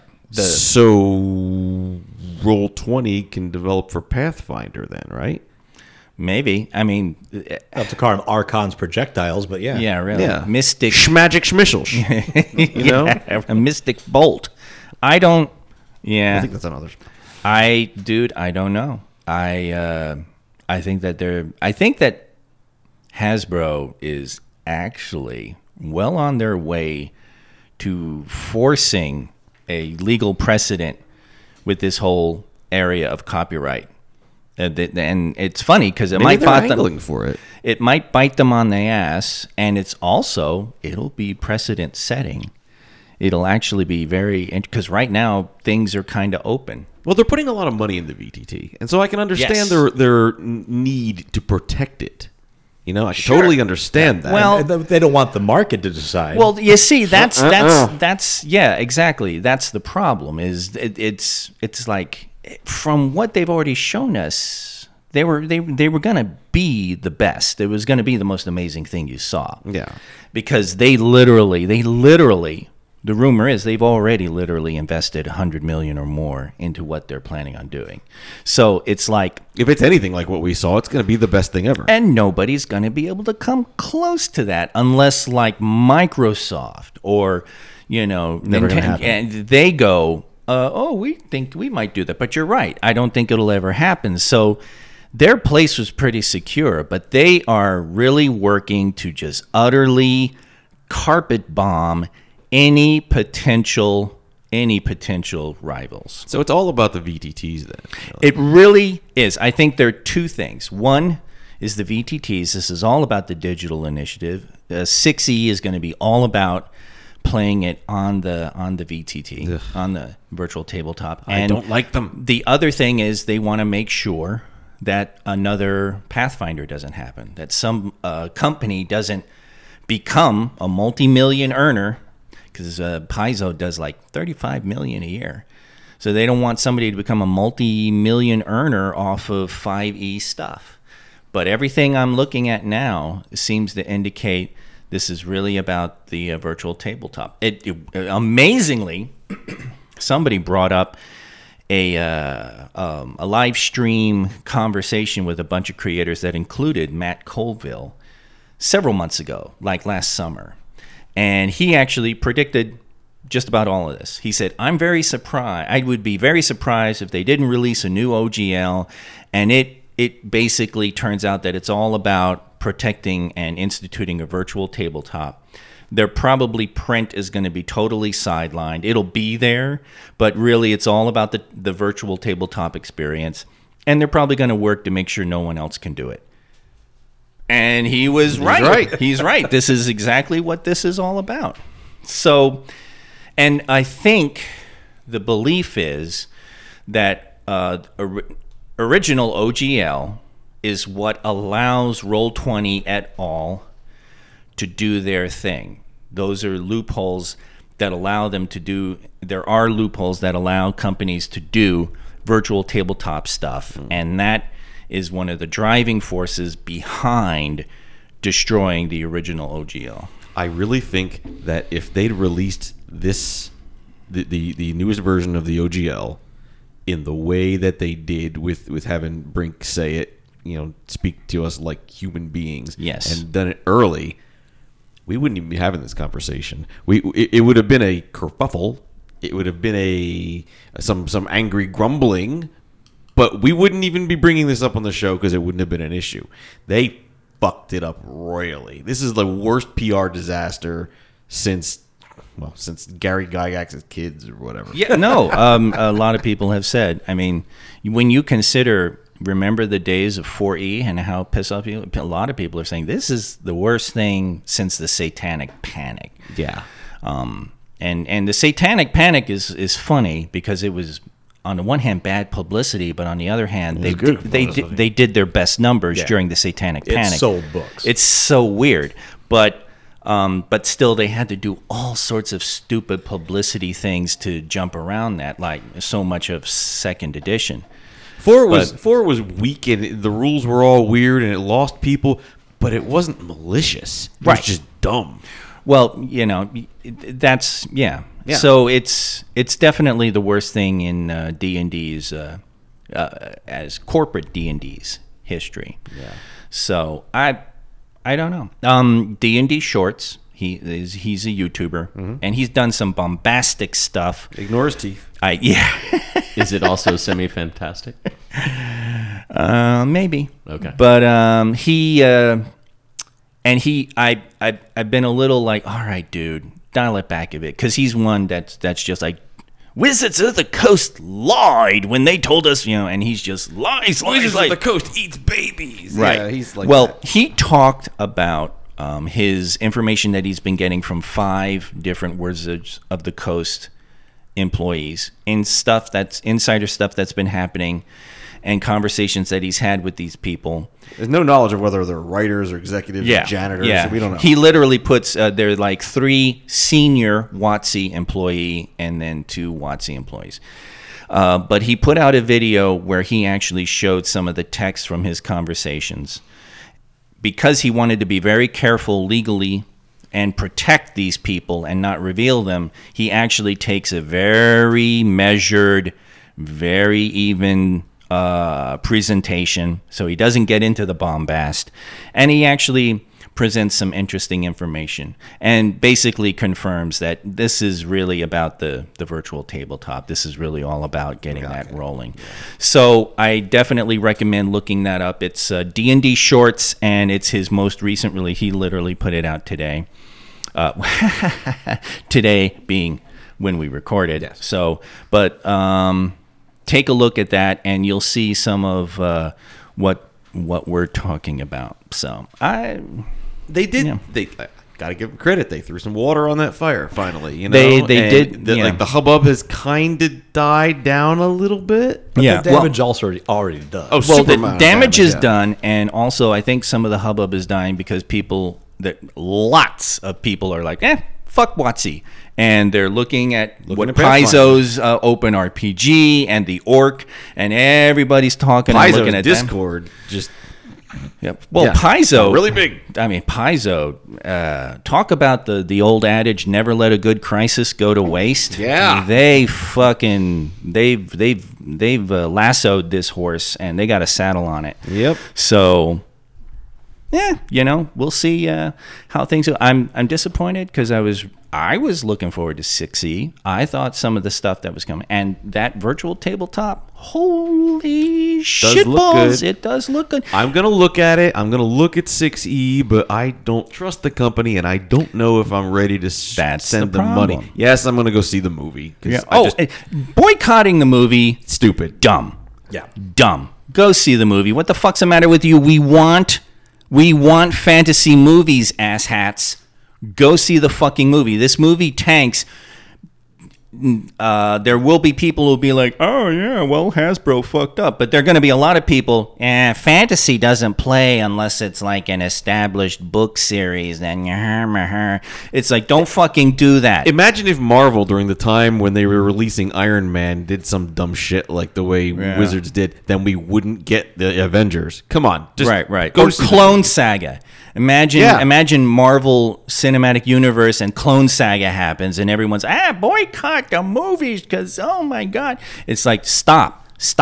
And also one of the things he also D&D Shorts specifically pointed out is, guys, remember we're talking about the really higher ups in WotC, so don't climb on the ass of the lay people. of the creators, the middle people, and People who are doing the actual work. right? Because they're actually, he said, one of the things he wanted his little revelation of the communications to reveal is that there's a whole unit of employees who hate this. They're in WotC and they're hating this. They're hating the direction. They hate what it's doing with the community. So they're on our side, but they're also in the position of their jobs are at risk. So, and everyone talked about like how Jeremy Crawford is an awesome guy, and all the development people, the people who are working on the actual rules of 6E are like, they have nothing to do with this. Nothing. So make sure to don't get on the harassment wagon in that direction. But for God's sake, see the fucking movie. Yeah. At least do what I'm gonna do with the movie. Bring a pad and paper and a pen, and try and figure out what spells they're casting. Yeah. And whether or not they really should exist. Don't do that. No. Don't do that. It's just bugging me. Just go watch the movie. That's going to be what? No. Owlbear. We need a Druids can't transform into owlbear. Well, unless they're on the circle of monstrosities, which allows them to shapeshift into monstrosities. Yes, I got him. But what was the spell he cast to protect against the fireball? I don't know. What was that? Is that Globe of Invulnerability? Oh, I that's hope not a not. reaction. Shield doesn't work I like don't that. know. Well, we'll see. I mean, this will be a great.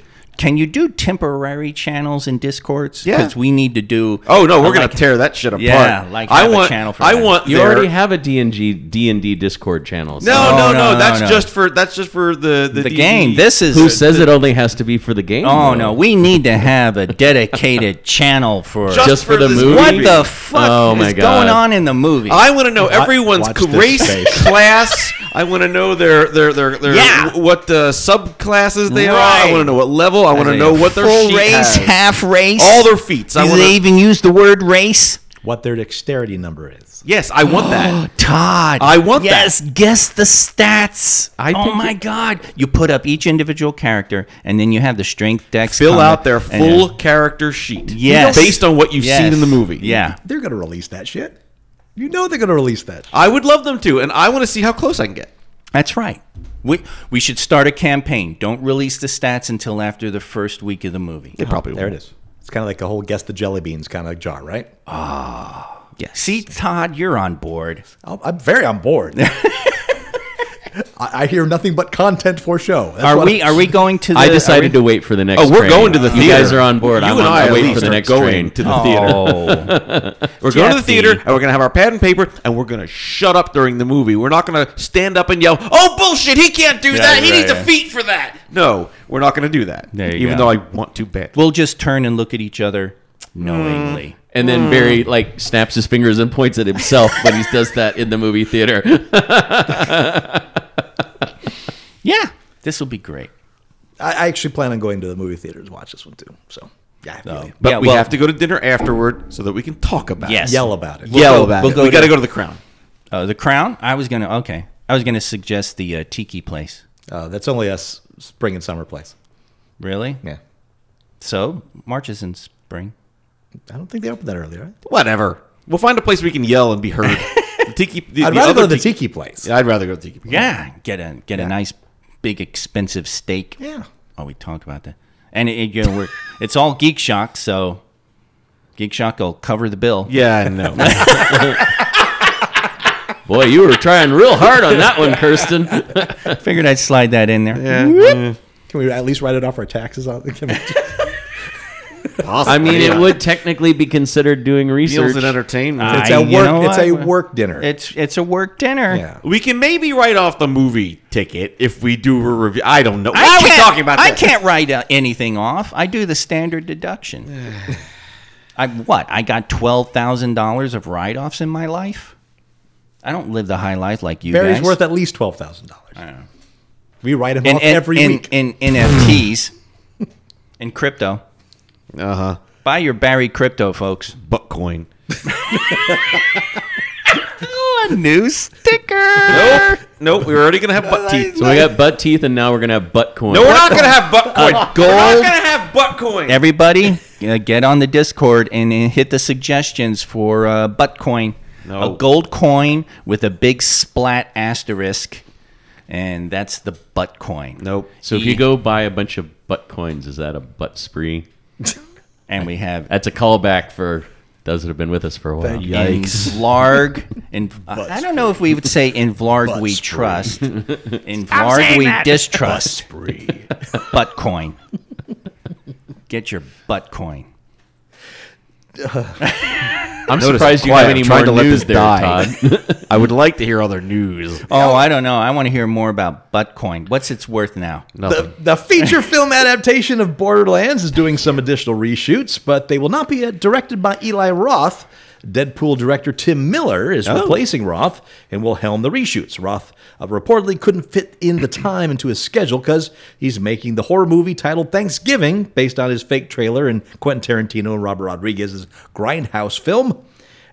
Borderlands stars Kate Blanchett as Lilith, Jamie Lee Curtis as Tannis, Kevin Hart as Roland, Jack Black as Claptrap. Oh!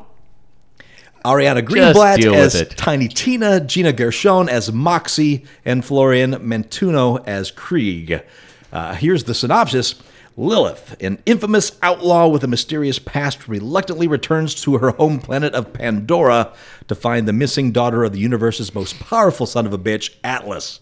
Lilith forms an alliance with an unexpected team. Roland, the former elite mercenary, now desperate for redemption. Tiny Tina, a feral preteen demolitionist. Krieg, Tina's muscle-bound, rhetorically challenged protector. Tannis, the scientist with a tenuous grip on sanity. That's a big difference. Hour and 45. He's so sane. In the membrane. That man's sanity is just, he's got enough to pass around. He's very generous with his sanity. I don't know about that. And Claptrap, the persistently wise-ass robot. These unlikely heroes must battle alien monsters and dangerous bandits to find and protect the missing girl who may hold the key to unimaginable power. Oh, for fuck's The sake. fate of the universe could be in their hands, but they'll be fighting for something more. Is that- Each is that other. That sounds like a standard log line. I was for going one to of these. say, is that the video game? Are you looking for Ultimate Power Girl in the video game? Nope. Oh, Who's It's a playing generalized pitch meeting right there. Roland? Who's playing Roland? Roland is... I got to go back to this. That's Kevin Hart. Oh, God. It's got two people you don't like in it. Poor Barry. Why are they going to break Your all life my is toys? so rough. Why are they going to ruin everything good? Film is written by Chernobyl writer Craig Mazin, and Borderlands released theater sometime this year. The video game is you're a treasure hunter. You go to a planet because there's a big planet. There's a big treasure somewhere on this planet, and everyone's going there to try to get it. so you got to get it first. That's the story of the original Borderlands. And there's a lot of guns, And like yeah. all the guns. They have guns that shoot guns. Yeah, it's crazy town. It's a enjoyable looter shooter, but it has a very, very fun tongue-in-cheek humor with a comic book style, visual style, and now as time's gone on, they've made changes to the world and kind of opened up the world into what it is. But yeah, there was nothing about saving someone's daughter in any of this. I just hate you grab one of these Hollywood writers and you tell them make something. What is it? Well, it's not quite fantasy, science fantasy. Oh, okay, so Chosen One, mother. It's like they went to a shelf. It's like, describe the game to me. Let me pull this off the shelf, dust it off. It's like, oh, it might fit this script we already had. Yeah, right. Well, actually, Jeff, you're reaching way too high on the shelf. Oh, this okay. was on the bottom Bottom shelf. And let's not forget the film overall is directed by Eli Roth, who's a spotty director. At Yeah. best. Yeah. Yeah. So I definitely want to see it, but boy, do I have reservations. I can't imagine. But the Alien franchise isn't dormant. With Ridley Scott, he's currently executive producing the next installment of the Xenomorph film mythology from director Fede Alvarez. But what about writer-director Noah Hawley's still untitled FX series that's been in development since 2020? At the Television Critics Association Winter Press Day for FX, John Landgraf, the chairman of FX Content and FX Productions, gave an overall update. Landgraf confirms that Hawley has written all the scripts for the Alien series, which have been read and reviewed by the studio. And as the production on Hawley's Fargo winds down, the Alien series is now in active pre-production, Landgraf said. Quote, he's meeting with the production designer now, and it starts production this year, unquote. This will be the first live-action Alien story to take place on Earth. Oh, here we Oh, boy. And it will be set before Ellen Ripley encounters the Xenomorphs in the film installments. God, a prequel? Per an interview Hawley did with Esquire a year ago, the writer-director teased his approach, quote, I've made a certain business out of reinvention. Alien is a fascinating story because it's not just a monster movie, it's about how we're trapped between the primordial past and the artificial intelligence of our future, which are both trying to kill us. I describe that as Edison versus Westinghouse versus Tesla. Someone's going to monopolize electricity, we just don't know which one it is. Hawley continued, quote, in the movies, we have this Weyland-Yutani Corporation, which is clearly also developing artificial intelligence. But what if there are other companies trying to look at immortality in a different way with cyborg enhancements or transhuman downloads? Which of these technologies is going to win? It's ultimately a classic science fiction question. Does humanity deserve to survive? As Sigourney Weaver said in the second movie, I don't know which species is worse. At least they don't fuck over each other for a percentage. Even if the show was 60% of the best horror action on the planet, and there's still 40% where we have to ask, what are we talking about beneath all of this? Thematically, it has to be interesting. It's humbling to get to play with the iconography of this world, unquote. So that's what we know about the TV show, going as far as a show philosophy, I guess. TV show. Yeah. I Before don't know. Ellen Ripley. They didn't have the aliens on Earth. It would have been a whole thing. I think so. And why? Why pre-Ellen Ripley? I mean, it's not like, I don't know. Are they going to have aliens? Are they going to have aliens that's with the mouths question. in mouths, or is it going to be just like it's no aliens? I don't. Well, let's look at the movies as a whole. When they did Alien versus Predator, the first one, that was set early on Earth. That was in a pyramid somewhere. Yeah. Yeah. In the Well, it was like Antarctic. underground. Yeah. Yeah. So that technically took place on Earth, and there's Alien in that. I guess so. I don't know. Is that canon? Yeah. I don't know what's Well, canon. I don't know. Whether it's canon now, who knows? Yeah. Because they've been doing a lot of canon exercising in the movies these days. Revoking canon. Yeah. You got to establish your canon as irrevocable, folks. Why don't they go This is forward? canon 1.2a. I will say this. They should go forward. What happens after Alien Resurrection? There's something for your module, Barry. You have to come up with a weapon. It's called the irrevocable cannon. It's cute. Actually, I'd be kind of interested if it was just about like the whole AI business, Wayland Yutani and some other corporation and some kind of corporate war thing, you know. They're androids. Yeah, they'd be kind of. Because androids are always the bad guys. Well, in these cyborgs. things. They mentioned the magic word cyborg. Transhumanism. So there's a multitude of things you can do right there. They even had in the potentially non-canon, what was it? Alien 4. What's her name? I don't know what's her name. Winona Ryder. Yes, her character. And that was part. They mentioned the whole android rebellion or civil war thing or something. Some fucking thing, right? Just. Oh, to tie it in with Blade Runner? I don't know if they tied it in with anything, but there was a whole aftermath of people really hating androids because something had happened and she wasn't a part of that. Oh, that was in Dune. No. Yeah, exactly. So I mean, you could do all that. But Prometheus established a shit ton of stuff. That was the prequel. I don't know. Whatever. Wait a minute. Didn't you say there was 2? Well, yeah, there's also the movie that Ridley Scott's actually executive producing. Where's that going to be set? I don't know. Nothing. Okay, nothing. Who the fuck knows? Alex Proyas, the director of films such as The Crow, Dark City, I, Robot, Knowing, and Gods of Egypt, is filming his first project in 6 years. The movie is a gothic horror revenge film titled Sister Darkness. The film is described as a, quote, macabre, female-driven fever dream of revenge and gothic terror with deep franchise potential, along the same vein as Proyas' hit The Crow. A whip-smart and stylish Sister Darkness is set in the 1930s UK at a time when women were marginalized and exploited. It follows the newlywed but unhappy Alice, who stumbles across her doppelganger Isla, whose is it Isla? I don't know, Isla. The existence is a mystery steeped in a battle of bloody retribution against her oppressors, the hellish supernatural nightscape, and a dread uprising against the deceitful aristocracy. Aristocracy. That's what I said. Proyas' primary vision is Aristocrats.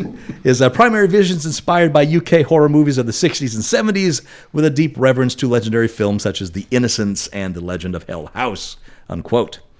This is Proyas' first film since 2016's movie The Gods of Egypt.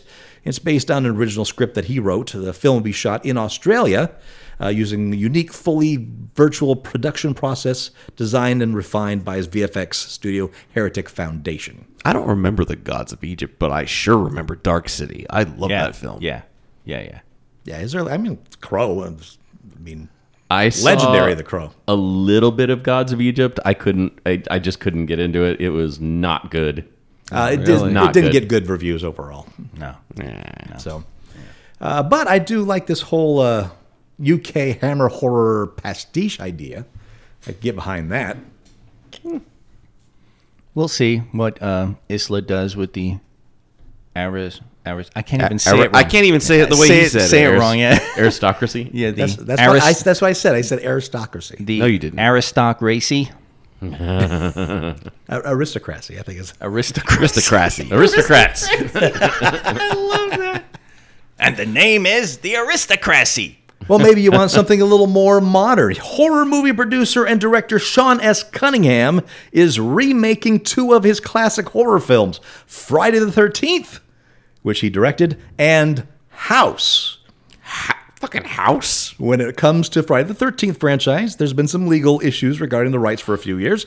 But there's also a prequel series in development called Crystal Lake, which is being developed with original screenwriter Victor Miller and Brian Fuller. As for the reboot of House, Locker says it'll be a reimagining of the 1985 movie, and he offers some plot details saying that it will bring back some familiar monsters, and apparently there's going to be an accompanying video game concept with it. House. I love House. House is one of my favorite horror films of the 80s. It's a really weird and hard tone to match. Yeah, I Yeah. can barely remember it, but House has almost a cartoony horrorness to it. Yeah. Still has some solid, frightening moments. Oh yeah. but it has some cartoony ones, and it's a really strange tightrope walk. So much so that every house they made afterwards was an absolute abject failure. They made 4 houses. Well, technically they made 3. They just made a movie and then called it House 3, and it really wasn't. Was Kid and Play's House Party Oh, part well, of that? yeah, it didn't work. I told you it was a tightrope walk. Yeah. That William Catt? William Catt starred in it. I'm remembering. Okay, Jesus. And he had inherited a house. His I think grandmother died in. His son disappeared in that house. He's a writer, so he's kind of using that as a retreat. And he soon learns Because that's a choice. Right? Yeah, But that's of a very, course- very Stephen King right there. he's not alone in the house. And he goes on a quest to find his missing son in the house. And that's Well, that's but it's all over the place, and it's just so much fun, that movie. It's the characters take everything so seriously, but not so serious things happen. All the monsters have a goofiness to them, but in Yeah. a scary way. They're still scary, but they kind of remind me of the monsters in the 3rd, or is it the 4th section of the Twilight Zone movie? The kid that invents, that has physical, mental control over the world, and Oh, he yeah. wants, he can create from his mind. Those monsters are cartoony, but very disturbing. And the house monsters are along those same kind of lines. So the fact that he's bringing back some of those, as he said, bringing back some familiar monsters, I'm kind of on board with that idea. But House hasn't worked since that first one. Yeah, the first one was the only one that I vividly remember. All the others are pretty forgettable. Yeah, 4 was awful, and William Catt starred in 4. Really? Yeah, they brought back William Catt for that one. Of course, they killed him off in the first quarter, but that was they absolutely nuded him. I hate when they do that in movies. It's like you bring back the star and he's in there for the first 5 minutes of the film, and then it's like done. unless that's his way of getting out. I mean, that wasn't that Channing Tatum's thing in G.I. Joe. Yeah, I think so. That was his. Yeah, his sure, I mean, getting kill his me. contract. Yep. Yeah, like it wasn't any of the other ones, and William Catt was working so much at the time. Well, yeah. So I'm sure he was glad to have the paycheck, it seems like. Wow. Because that was a bad movie. Well, But original House, 100% aboard. If you haven't seen House, find it. It's great. It's available on Amazon Prime Video. Great. And don't suggest it for Clockwork Torgo, because obviously he's seen it. Exactly. Now- Yeah, you can't put that one on there. Do be careful when you do a search for it, because there is a 1977 Japanese film of the same title that is also a horror movie, but you're looking for the 1985 with William Catt. Yes. The greatest American hero himself. Yeah, Exactly. just look up House Cat. Yeah.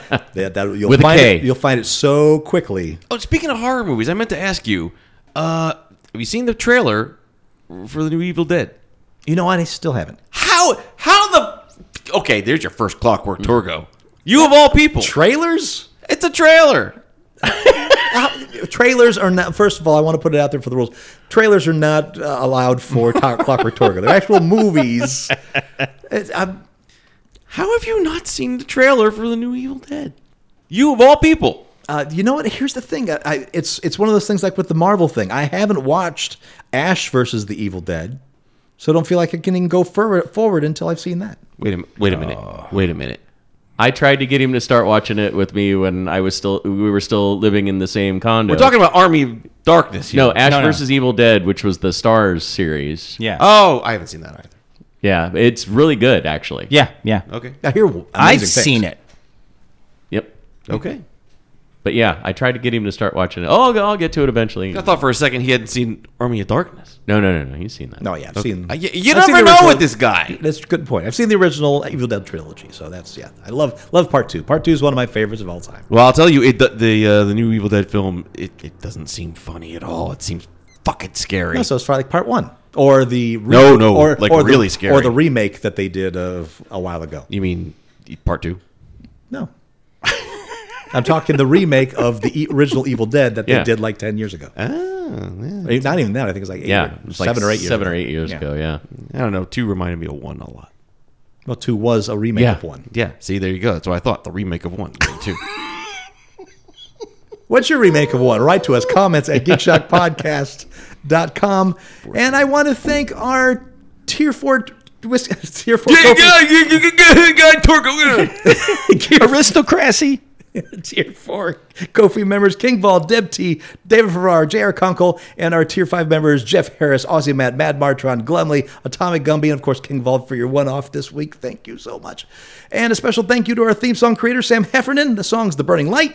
Find it at SWH Music on Spotify, SoundCloud, YouTube, and Twitch. And our Red Light, Green Light theme writer is Justin Nozick, a.k.a. Froyog SoftServe. His music's at theplaguephysicians.bandcamp.com. And, of course, you, beautiful listener, for enduring I don't know about beautiful. my mouth jumbles. I appreciate you very, very For much. enduring your mouth. Mouth jumbles. That One too many syllables? It You pay depends for on that. who she is. I might actually get into that. Before I forget, so this got brought up by one of the listeners, and I wanted to address it real quick for anybody that might be wondering. So the videos that Darren and I used to do, putting the Enterprise D together, that was the original yes. Eagle Moss set. The reason we stopped is because Eagle Moss went bankrupt, and they stopped putting out the parts, and Darren didn't have all the parts. The reason I bring this up is because a new company, FanHome, just picked up the license and is going to help the people that were abandoned by Eagle Moss. Fucking lucky. Yes. Wait a minute. So you started to put together the Enterprise, but you didn't have all the parts for it? No, Yeah. it's a subscription-based system where it's a model kit you get over the course of 2 years. Yeah, every month Why? every month, Exactly. It's a Why? life service model kit. It Yeah. really fucking Awesome. is. Like Star Trek Online. every month they send you like That's 2 at least modules. still around. The reason I bring this up is because somebody asked if we were still building it. That's why we stopped making the videos. Now, he got back on the subscription to finish the thing because he wants to finish it. So And hopefully that company will stay Yes. around long enough Right. to actually get all the parts for the model kit. You should just be able to get all at once. I know. What the fuck? What I- kind of more? I agree, but hey, that's it. I didn't buy it. So That makes me angry. It's a stupid idea. I'm Master Anger. 80s Jeff. Commander Mad. And just angry Vlarg. And we'll talk to you next week in Geek. What a stupid... Stupid idea. Well, if you do want us to do more videos putting it together, please let us know. You know what? How about this? He owns model kits.